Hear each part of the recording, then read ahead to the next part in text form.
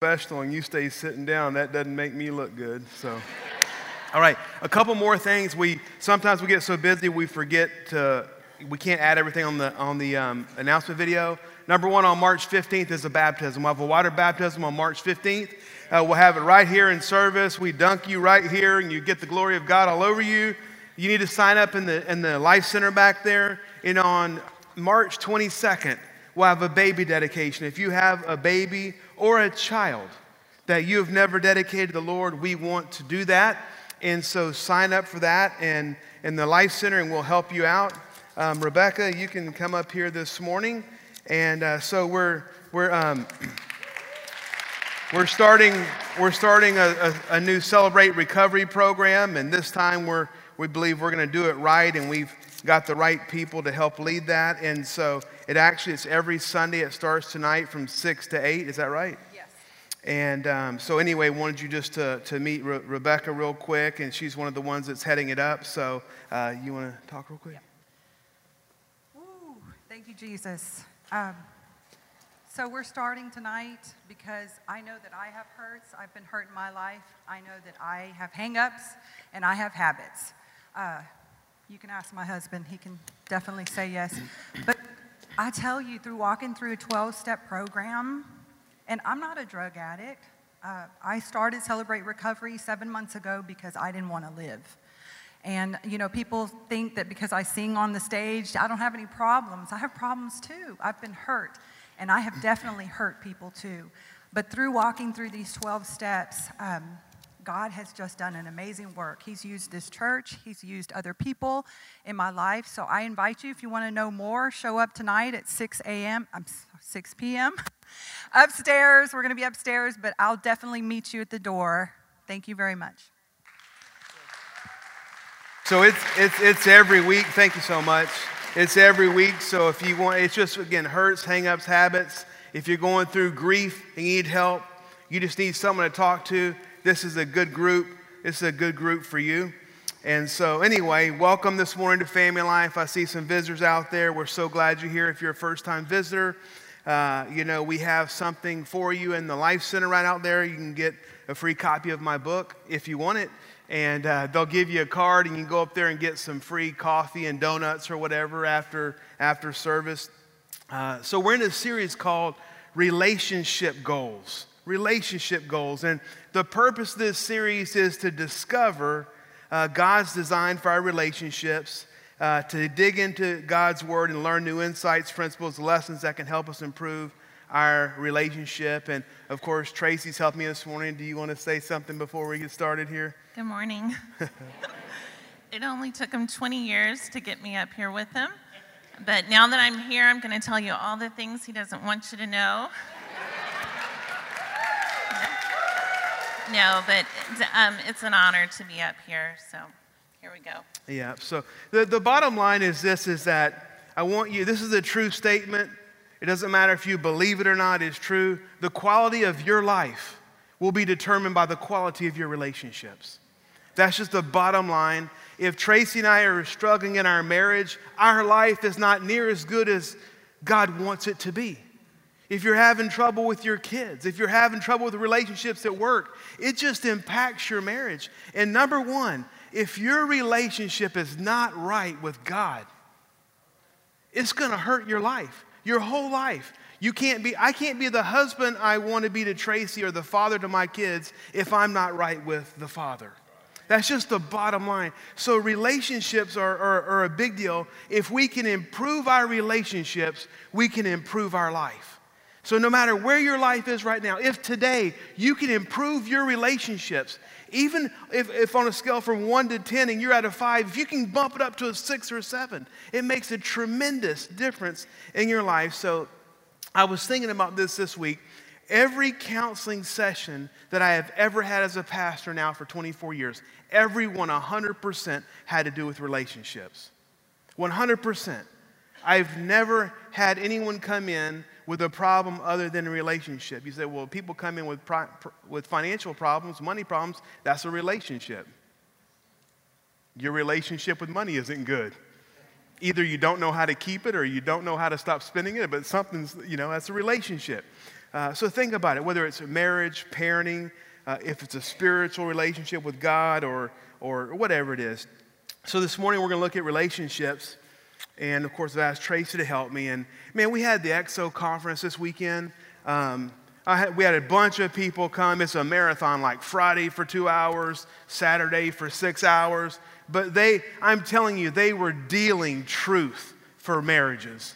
I've been married 30 years, and I learned something this weekend. And so we'll do that again. And so here's how I'm going to start. I'm going to start with a question this morning. And now, if you're not married, you'll still get stuff out of this because relationships transfer over, okay? So think about this. All the married couples in here, is your marriage built for speed or distance? Think about that. Is your marriage built for speed or difference? How many of you have seen a married couple and they look pretty and they look shiny and they look all perfect, but they had a wreck about a mile down the road and they are no longer married today? So anyway, I want you to think about this. Think about your marriage in terms of an automobile. Some cars are fast, some are shiny, some are fancy, but they seem to be in the mechanic shop all the time. You know, although they look good to the eye, they don't perform well on the road. And so you say, yeah, I got one of those right now. My nephew, my sister's son, a really good guy, and when he started driving, he bought himself a 1970 Mustang, a muscle car. They got a picture of it they're going to put up on there. This car is beautiful, but he bought it and it didn't look good. And him and my brother-in-law, they spent hours working on that car, painting it, doing all this, and it's a beautiful car. And but the only problem is he never drives it because he can't afford the gas. Right? Hey, Will, take me for a ride. I'm a little low on gas. So what that means is, hey, Uncle Terry, give me some cash. I'll be happy to take you for a spin. And then it always has little knickknacks going wrong. So it sits in the garage, and he drives my sister's Tahoe because it runs and gets better gas mileage. And so his parents say, sell the car. He's like, well, I can't. I love the car. They say, well, drive the car. Well, I can't do that either. So it just sits in their garage. And so think about this. Is your marriage built for speed or is it built for distance? Some get out of the gates really quick and they crash. Some marriages, some relationships, they have the right things in them and they're built to go the distance. Tracy and I were talking about this week. In the last 5 years, my marriage counseling situations have totally changed. Totally changed. Used to, Tracy and I would meet with a couple and they've been married 5 years, 10 years, 20 years, and they got off course and they just need a little tweak. You know, they just need a little encouragement, a little pat on the rear and get out there and go do it, stick with it. Today, I came home today in the last year, I have met with 2 couples that have been married less than a year and there's already been affairs in their marriage. I'm like, what in the heck is wrong with these kids? You didn't make it 6 months? I asked them, why'd you get married? Thought it was a good idea. I mean, they look beautiful. They look beautiful, but their relationship, it had no depth. So anyway, we're going to talk about this a little bit, and Tracy's going to help me out here. So in Genesis 2, in the beginning of Genesis, it's talking about creation. And God is a relational God. And when he was creating everything, he kept saying, it is good. It is good. But you notice when he got to Adam, he said, it is not good for him to be alone. So let's read Genesis 2, 18 through 24. Then the Lord God said, it is not good for the man to be alone. I will make a helper who is just right for him. So the Lord God formed from the ground all the wild animals and all the birds of the sky. He brought them to the man to see what he would call them, and the man chose a name for each one. He gave names to all the livestock, all the birds of the sky, and all the wild animals. But still there was no helper just right for him. So the Lord God caused the man to fall into a deep sleep. While the man slept, the Lord God took out one of the man's ribs and closed up the opening. Then the Lord God made a woman from the rib, and he brought her to the man. At last, the man exclaimed, this one is bone from my bone and flesh from my flesh. She will be called woman, because she was taken from man. This explains why a man leaves his father and mother and is joined to his wife, and the two are united into one. And what I'd like you to notice in this, it's really important, is that it's not two halves forming a whole. As we learn in school, you have a half and a half, you have a whole. But in marriage, God takes two whole individuals and unites them into one. So a little bit about Terry and I, for those of you that don't know. We have known each other since we were 12, so little bitty. And she can't get tired of me. But I lived in Florida at the time, and his family moved to Florida from Texas. His dad became the pastor at our church, and yes, so so we got to know each other through church, through our youth group, and then we went to our Christian school together. So we were friends for a long time. We hung out with the same group of people. And in my senior year, which he was a junior because I'm 2 months older, but I was a grade ahead. So married an older woman. So anyway, my senior year, that November of '86, we started dating, and then dated throughout the spring, and then he moved back to Texas in that summer. So his dad, his whole family moved back. He finished his senior year in Texas and then went into the Army. So you can see for a long period there, we were apart. And we talked to our kids about this because relationships with kids are so different today. They text all the time. They, communicate all the time. It was so different because there were no cell phones. There was no internet, no email.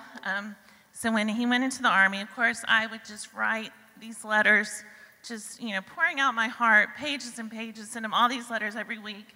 He would I'd get a paragraph in the mail from him. That's good, right, guys? That's good. Be thankful for the paragraph. And then he would call me. Terry, if you know Terry, he's very disciplined. And he would call me once a week on Sunday afternoon for 15 minutes because he had a calling card, and that's how much of it he would allot to me because he was, financially responsible. And I would beg him, please don't hang up. But sometimes she got an extra couple minutes. Sometimes. Yeah. But it was so that's kind of the beginning of our relationship. So then we got married in 1990. So almost 30 years. If you know anything about pastors, they round up. So he said we've been married 30 years. Not quite this summer. It's close. But so that's kind of the beginning and how we ended up married. And she gives me so much grief for the 15-minute calls, I mean, today you can call anyone anywhere around the world, on a cell phone, it's free. Man, I was making $700 a month, Yeah. So. Anyway. But anyway, what some of the things that attracted me to Terry, though, was just he was outgoing. He talked a lot, which is me as an introvert. That was like a plus. He could carry the conversation. I could just smile. But he had a great sense of humor, and he was athletic, and of course he's handsome, and just. It's going to be a good afternoon. But he's just a great guy. Tracy, she is quiet, and I told her, she's like, I said, listen, do not worry if you get up there and you get confused or don't know what to say. I said, don't worry, I can talk for hours. Don't even worry about it. So what attracted me to Tracy, I thought, first of all, she was and is very kind and thoughtful, and she's low maintenance. I don't like drama. I do not like drama. Some of you like drama. One time I was speaking how many of y'all like drama? And 3 people raised their hand. God, give them all they can handle. Just pour it on them, God. But I think about this. So, you're growing up and you see all we're around the same group of people, 20, 30 girls, and guys and all this kind of stuff. And some of them, it was always something. It was always something. Guys, if you have a wife and she's a lot of drama, I have learned to pray the drama demon out. No, I'm kidding. Hey, sometimes guys are drama. I'm going to flip the script on y'all, okay? So anyway, and then we had the same set of values. I'm shocked sometimes when people get married and they come see us, and it's like, did y'all even talk before you got married? Like, y'all have totally different values. And so I knew. Now, no one is a perfect carbon copy. If we were exactly the same, one of us is not necessary. Okay? We have some differences, but on all the big things, we really agreed. And so we want to share 4 or 5 principles this morning about how to go the distance. If you're built for speed, I can show you in 20 minutes how to change to be built for distance. You can make it. Your marriage can be successful. You can be till death do us part. And this is what's needed in every relationship. So the first thing is this. We decided to build our marriage on Jesus Christ. That's the very first thing. We decided that he would be our foundation. Matthew 7, verse 24 through 27, it says this: "Therefore, everyone who hears these words of mine and puts them into practice is like a wise man who built his house on the rock. The rain came down, the streams rose, the winds blew and beat against that house, yet it did not fall because it had its foundation on the rock. But everyone who hears these words of mine and does not put them into practice is like a foolish man who built his house on the sand. The rain came down, the streams rose, and the winds blew and beat against that house, and yet it fell with a great crash." You know, over the last 20 years, I've talked with hundreds of couples facing dire, traumatic, relational ending things in their marriage.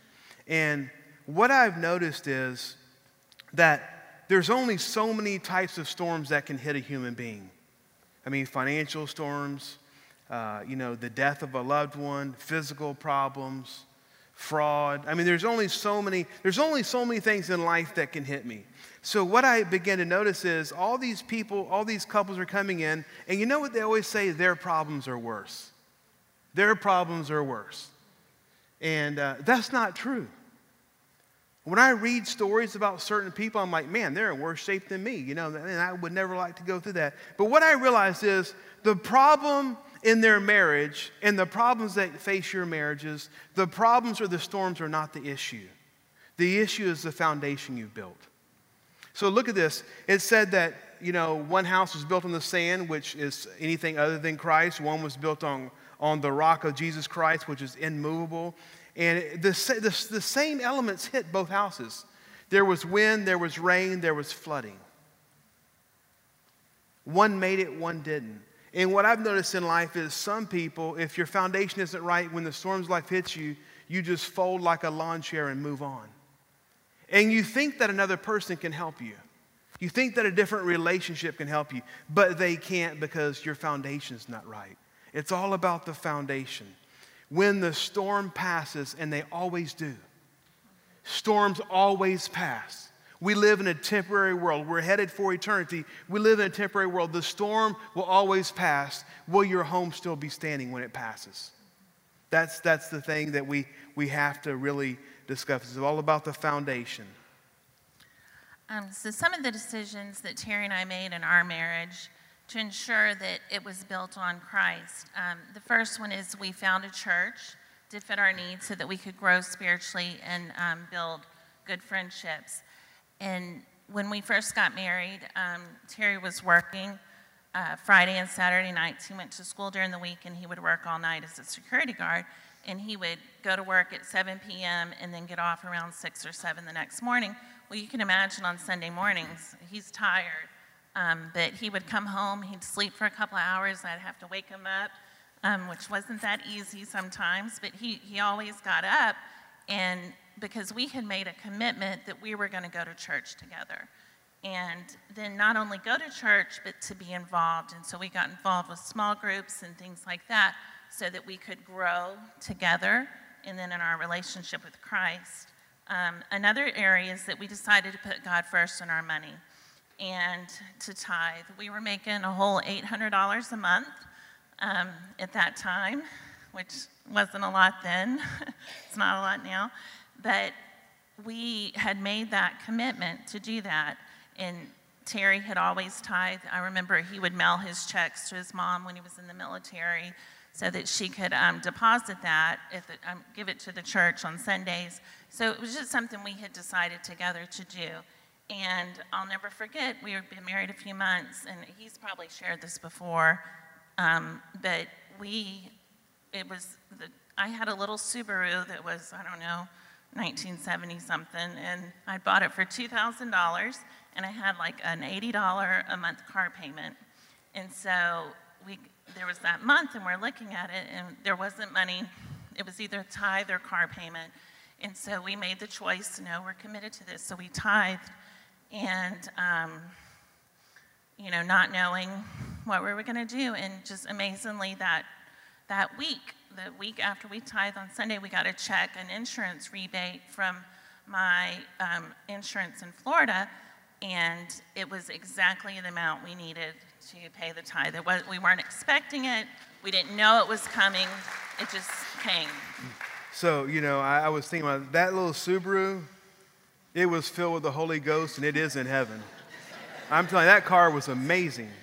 And, if I actually called the car dealership, I actually called the bank, and I'm like, hey, we're not going to be able to pay the note this month because she's like, you're having financial problems. You don't have the. I was like, oh, no, but we're going to tithe. She said, excuse me? I said, but we'll catch up. And anyway, it was so funny. We had two old cars, my truck, but it had a heater, and I had to drive 30 miles to school. So I would take the Subaru because it got better gas mileage. But Tracy had a little fender bender in it, and the heater didn't work, and somehow it had like holes in that car, man. I would be going sometimes like 30 degrees or 25 degrees. I'm driving to school. I just remember I'd have blankets on, my army hat on, man, my gloves on. Just it's cold in here, But anyway, I want to encourage you. Sometimes, my name's Terry, and I'm very honest and transparent. And sometimes I think in America, we really just need to quit playing church games. We really do. And let me just put it this way. If, there's two things that show you're devoted to Christ. Two. How you spend your time and how you spend your money. And if neither one of those things are invested into the kingdom of God, you should seriously consider how serious you are about serving Jesus. It's quiet in here. Start talking. But let me go on. The third thing was that as we started having children, we made the Bible a priority in our home. Reading every night with our kids, Bible stories when they were little, and then even as they got older, just reading the Word to them. And then just having those conversations about God's Word with them, and just then relating it to what was going on in society. So we tried to saturate them with God's Word so that it would be instilled in their hearts. So those are kind of some of the things we did. And we weren't perfect in it, but No. we tried. We were serious. We tried about it. Hey, one more thing about the foundation. I'm not a builder, but when we started building these buildings and I see houses built, I learned some things about foundation. However big of a structure you want to build, you have to build a foundation that can support the weight. When they build a house, you know what they do? They build a little pad, this thick. They put some rebar in it. It's a little pad when you build a home. When they built this building, of course, this is 21,000 square feet. It's got a bunch of weight. It's 2-story. What they do is they do soil tests. And underneath this slab, there's big, huge piers that go down 12 to 15 feet in the ground. What they do is they have a machine and they dig down to what they call absolute refusal. Absolute refusal means you can't go anymore. The soil is so they pour these piers. And so the piers are what holds the weight. Then they put a little slab on top of it. The slab does not hold the weight, it's the piers. And listen, life, the devil, people are going to throw everything at you. And if you want your relationship, your marriage to survive, the piers in your life are digging into the Word of God, having your foundation deep into God's Word. The next thing is this. We decided to have a relationship built on mutual submission. Genesis 2:24, it says, and the two are united as one. It doesn't say the two become one and one dominates. It says the two shall become one. So Tracy and I have always, I'm not the boss of her and she's not the boss of me. Well, sometimes she is. Let's be honest, okay? But God is the boss of us. He's the boss. He's the one that tells us. In Ephesians 5:21 through 33, it says, submit. I want you to notice this, that this, men that don't know anything about the Bible, if they're having a problem with their marriage, they'll come talk to the pastor and they say, I know somewhere in there it says that she needs to submit. I say, well, if you can't tell me where it is, how do you know it's there? Someone told me and he knew the Bible. Okay. But look how it starts. Submit to one another out of reverence for Christ. We are supposed to submit to one another out of reverence for Jesus. What does submit mean? We need to honor each other. We need to care for each other. We need to be concerned about each other. I need to put her above my needs, and she needs to do the same. That's how marriage is supposed to work. Then it does go on to say, wives, submit yourselves to your own husbands as you do to the Lord. So you submit to Christ, you submit to your husband. For the husband is the head of the wife, as Christ is the head of the church, his body, of which he is the Savior. Now, as the church submits to Christ, so also wives should submit to their husbands in everything.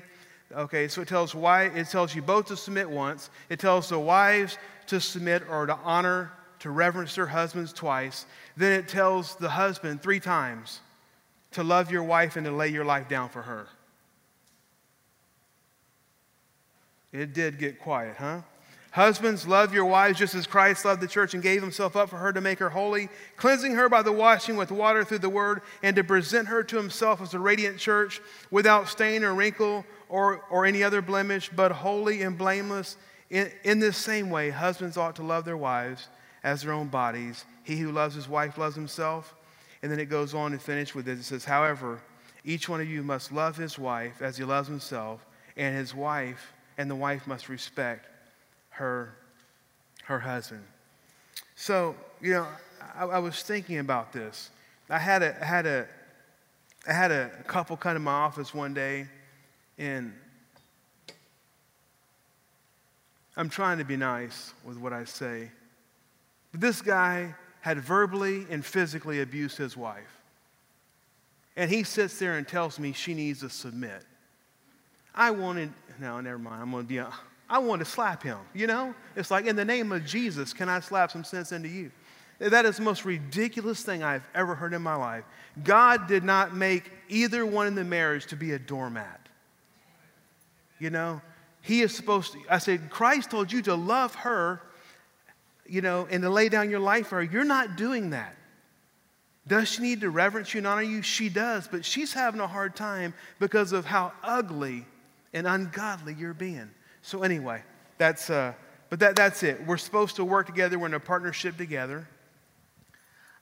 This was something that was really important for me when we got married, and it all goes back to, family backgrounds and the home you were raised in. But to give you a little bit of my background, my parents met in the early 70s. They were saved in the Jesus movement at the time. And so my dad married my mom, and he adopted my brother and I. But they both came from pretty dysfunctional families. And so they didn't know how to be married and have a godly relationship, and then, of course, how to raise children.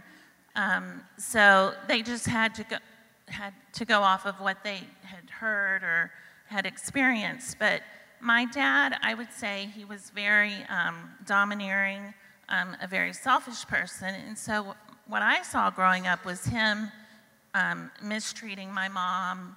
And so, yes. But I think that, in talking to my mom about that later, my dad divorced my mom after 25 years. And we've had some conversations, and I actually talked to her last night because I didn't want to say anything that would embarrass her because she listens to the sermons. And but one of the things we talked about was that she had been taught at the time that you need to submit to your husband. And she had grown up in a family that was there was lots of fighting and arguing and yelling, and so she didn't want that for us. And so she just tried to keep the peace. She stayed quiet and tried to keep the peace, but she didn't have a voice. And so having a voice was really important to me. So Terry and I decided that our marriage would be more like an equal partnership, that we each had a voice, that we could both offer suggestions to make decisions, but that we never make a big decision until we're in agreement. So. Yeah, And so anyway, just think about this. I think sometimes we don't understand what the scripture is trying to communicate. And obviously, when it says that we submit to each other, the man is submitted to Christ, the woman comes under the husband. When it says all that, basically, it's saying that your relationship should be a partnership. You should work together.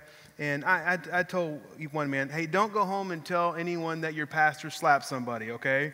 I didn't slap anyone. I just thought about it, okay? It's not a sin. I took it under control, you know? But let me ask you something. Does it bother you when you see innocent people getting hurt? Man, that bothers me. When I see children and women and men who are supposed to protect them, that fires me up. It really bothers me. And I even had a person come up one time and said, you know, he's arguing with me about the whole submission thing, you know, the guy. And I'm like, look, we're going to leave it right here. I'm not going to argue with you. You're divorced and I'm still married. Think about that. You've been through 2 marriages. Maybe it's because you can't submit to your wife and love for her. Okay, we beat that one down. We're going to move on now. So the third thing is that Terry and I decided to forgive and forget. In Colossians 3, verse 13, it says, bear with each other and forgive one another. If any of you has a grievance against someone, forgive as the Lord forgave you. And as we have met with so many couples through the years, one of the biggest obstacles we have noticed is that they have such a hard time. They seem to have such a hard time forgiving one another for past mistakes and hurts. They're not able to move forward because they get stuck in that rut of anger, of resentment, of unforgiveness. And it's like they're stuck in a time capsule. They live in that past hurt, that past thing that they can't seem to forgive and forget, but they can't forgive it. It comes back in that next argument, in that next disagreement, that they're pulling that along with them, and it becomes just the center in that. But the only way to get a fresh start is to forgive. And I just want to say, if you're having a hard time forgiving, then there's pride involved in that. Oh, she just nailed you. That's Me tough. too. But for all of us, you know, so we were thinking about this because we're about to hit 30 years. I've rounded up. I tell people we're married 30 years. We're on our 30th year. But our second year of marriage was the absolute worst. It was the absolute worst. We were arguing. We were fighting over everything. And you know, we were holding on to, she did something that would bother me for 3 days, you know, and the same back and forth. And we look on it now, and really, honestly, it was a lot of petty stuff, and really it was because of our immaturity. We got married at 20 years old, so at 21, 22 years old, we're just having a bad time. And, you know, so our third year of marriage got a lot better because we were too physically tired and emotionally drained to argue. Come on. Sometimes that's good too. We hadn't really solved the problem, but man, I'm tired. Let's go to bed. You know, I'm tired. You know, I can't do this anymore. But as time went by, we realized, hey, we just got to forgive each other. And hey, we learned something at the conference yesterday. If you missed it, I'll give it to you for free. They said, okay, the problem when you need to forgive is who goes first. And Jimmy Evans said this: the strongest person goes first. In every relationship, not the strongest, let me rephrase that. In every relationship, like I'm a type A and she's more of a melancholy, so I'm like the aggressive one in the relationship, is what I would say. So that means that I need to die first. I need to go first, and I didn't. But anyway, so think about that. And so that can be the woman or the man, depending on how your relationship is. But so, you know, as we started growing up, and finally I just started saying, like, I knew I did something. Man, I did something. I'm like, oh, no, I don't want to go home. This is not going to be good. I know what I did. You ever been there before? I know what I did, and I know what's coming. So I thought, I'm going to outsmart this. So I started walking in and saying, hey, Trace, I am very sorry that I did that. I was wrong. My attitude was wrong.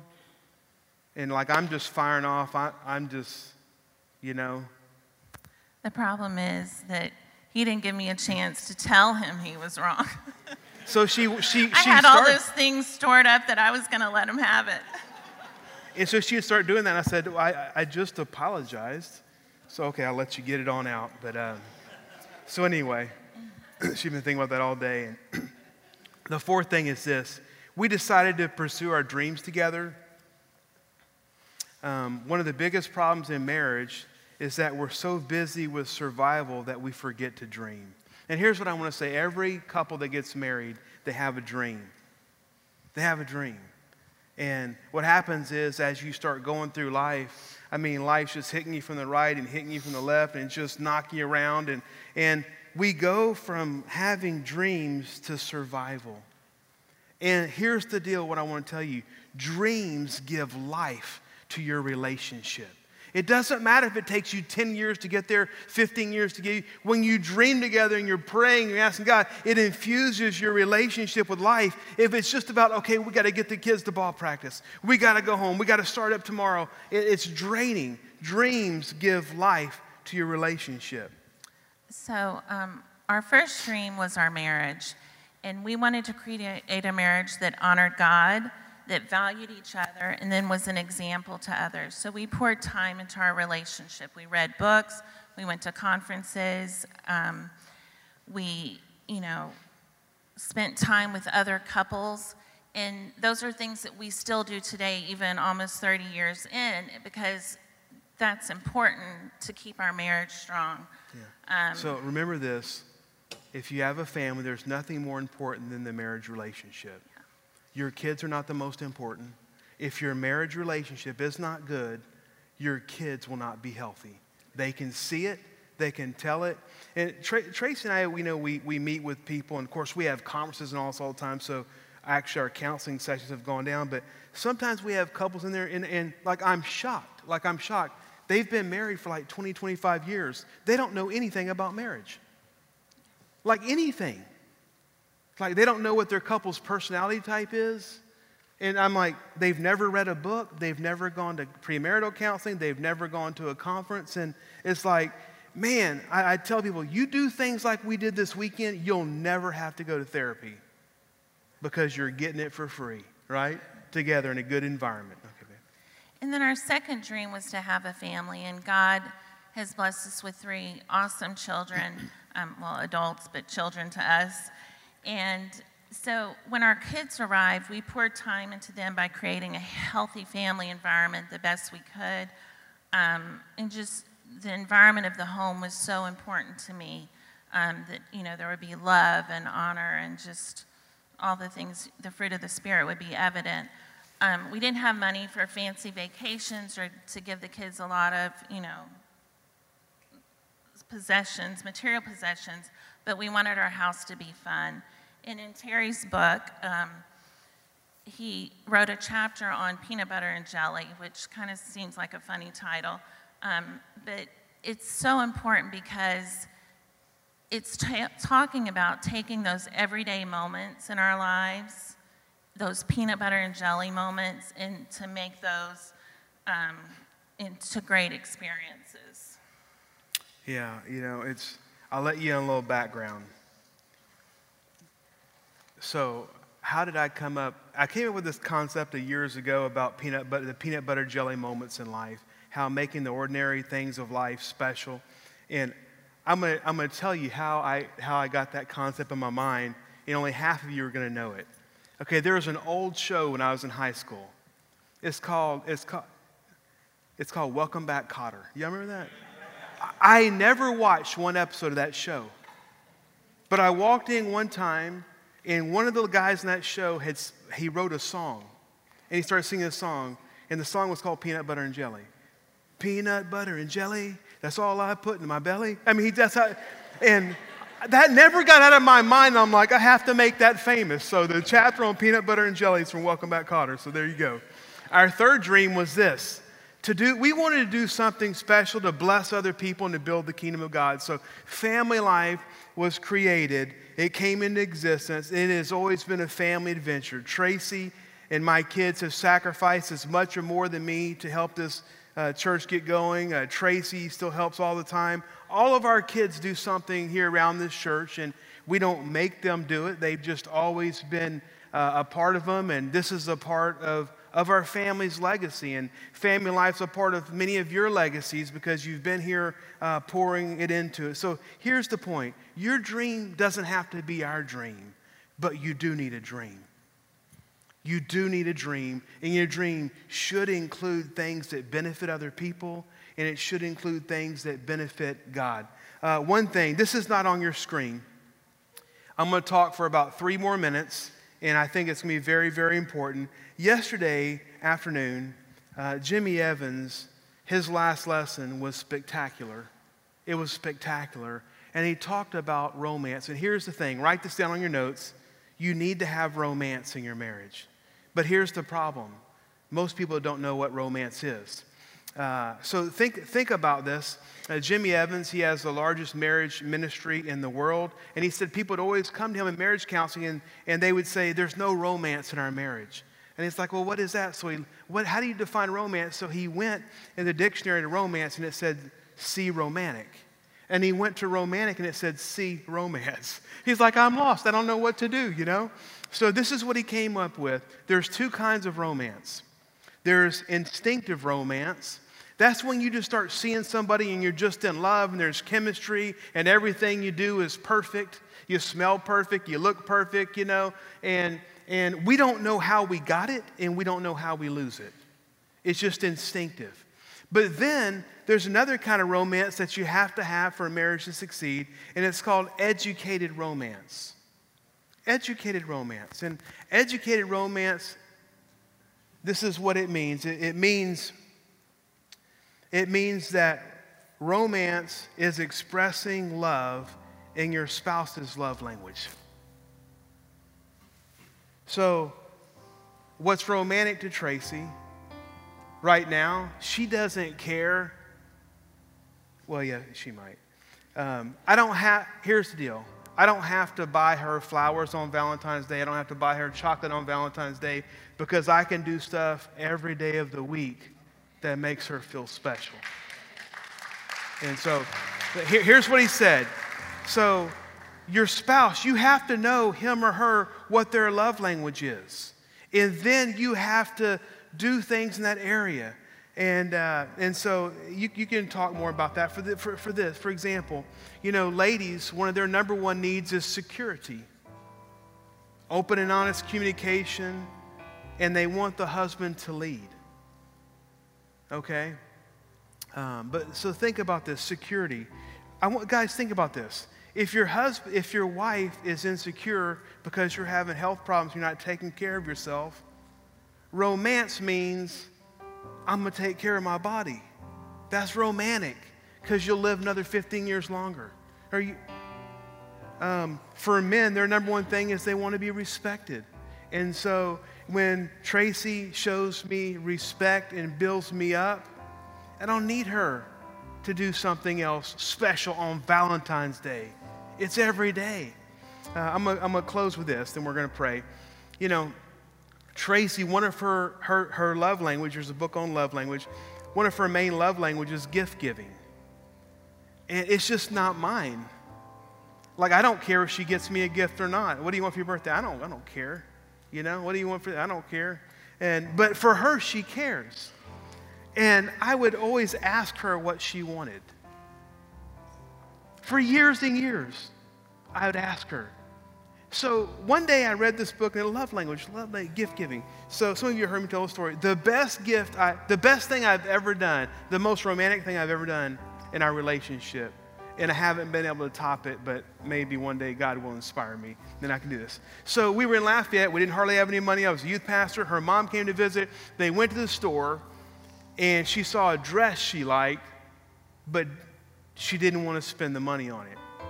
So she came home, and I heard her and her mom talking about it. So the next day, I took her mom to the store and got the dress. Because if I just went and bought her clothes, I'd buy the wrong sizes and all that kind of stuff, you know? And so what happened? I went out of my way to do something special for her. That's what romance is. If they have to tell you what's romantic, it's no longer romantic. You got to find out what your spouse needs, and then you got to pour it on. Come on, guys. You know how to pour it on. We pour it on in hobbies.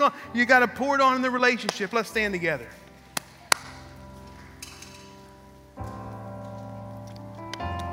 Oh, thank you so much for being here. We want to close in prayer today. Were you blessed today? I hope you were blessed today. But I guarantee you this. I guarantee you this, that these things work, and they work for every marriage. Every marriage. Put God first. Learn to forgive each other. Treat each other. Submit to each other. Honor each other. I just want to pray.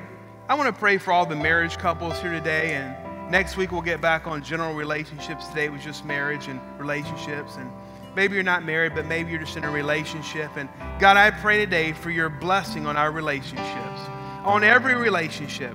But God, I pray a special blessing today on all of our married couples in Jesus' name. God, fill them with love. God, fill them with determination. Fill them with forgiveness. Fill them with caring, compassion, and concern for each other. In Jesus' name. God, I pray that you're building marriages in this house that are built for the long haul. They're built for the distance. They're not built just to put up as a shiny object. God, they're built to handle the roads of life. In Jesus' name we pray. Amen. Amen. I'll be out there in the foyer. Would love to talk to any of our visitors here this morning. Thank you so much for coming and joining us this morning, and be blessed.